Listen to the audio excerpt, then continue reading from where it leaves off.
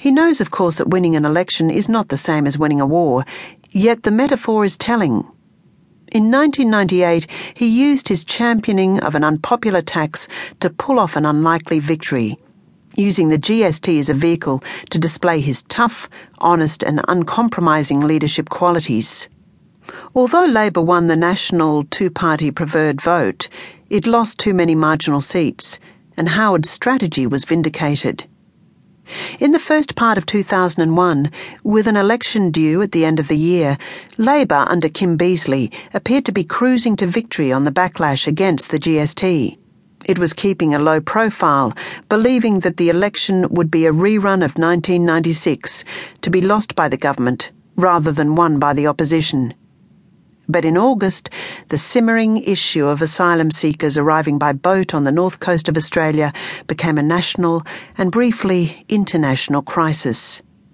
The government refused landing permission to the Norwegian cargo vessel Tampa, which had rescued asylum seekers heading for Australia from an overloaded Indonesian fishing boat, instructing it to return them to Indonesia. The ship's captain eventually disobeyed, sailing into Australian waters, where the asylum seekers were transferred from the Tampa to an Australian naval vessel, and then taken to hastily arranged detention centres on Nauru and Papua New Guinea, the Pacific solution. It was policy-making on the run, in an atmosphere of fear and moral panic, with the government determined not to back down at any cost, no matter what conventions were broken or lives damaged. Then, on September 11, the Twin Towers were destroyed and the war on terror unleashed. Security fears swept domestic concerns aside. Irritation with the GST seemed a minor thing in comparison with the horror of what had happened in New York and what it revealed about the enemies of the West. A world suddenly turned black and white suits a black and white leader. His conflictual worldview seems confirmed by reality, and he offers a decisiveness the crisis seems to call for. The unfortunate asylum seekers whose boats attempted to reach Australia in the last months of 2001 sailed straight into this black and white world and became a means for Howard to continue to display his strength as the nation's leader. From champion of the nation's centre, he became the defender of its borders. "We decide who comes here and the circumstances in which they come," he told the Liberal Party's campaign launch. This assertion of national sovereignty became a key slogan in Liberal advertising material, with which it was virtually impossible for Labour to disagree. The now notorious Children Overboard affair also occurred in this campaign.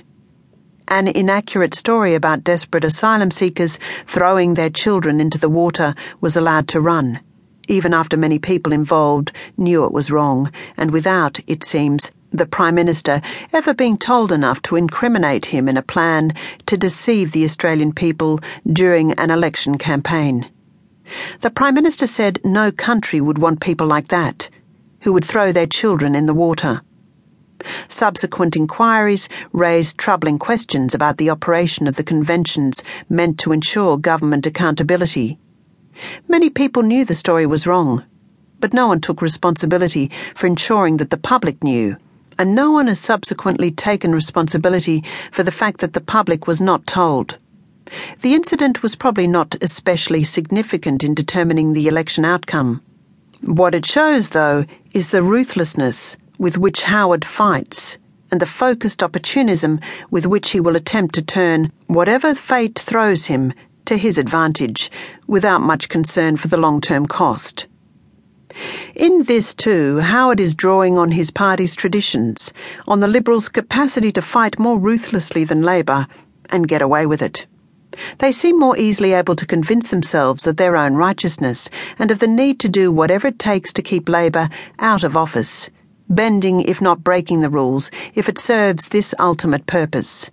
The use of communism against Labour in the Cold War, forcing a constitutional crisis in 1975, ducking and weaving around the truth in the Children Overboard affair, all show this pattern to a critical eye.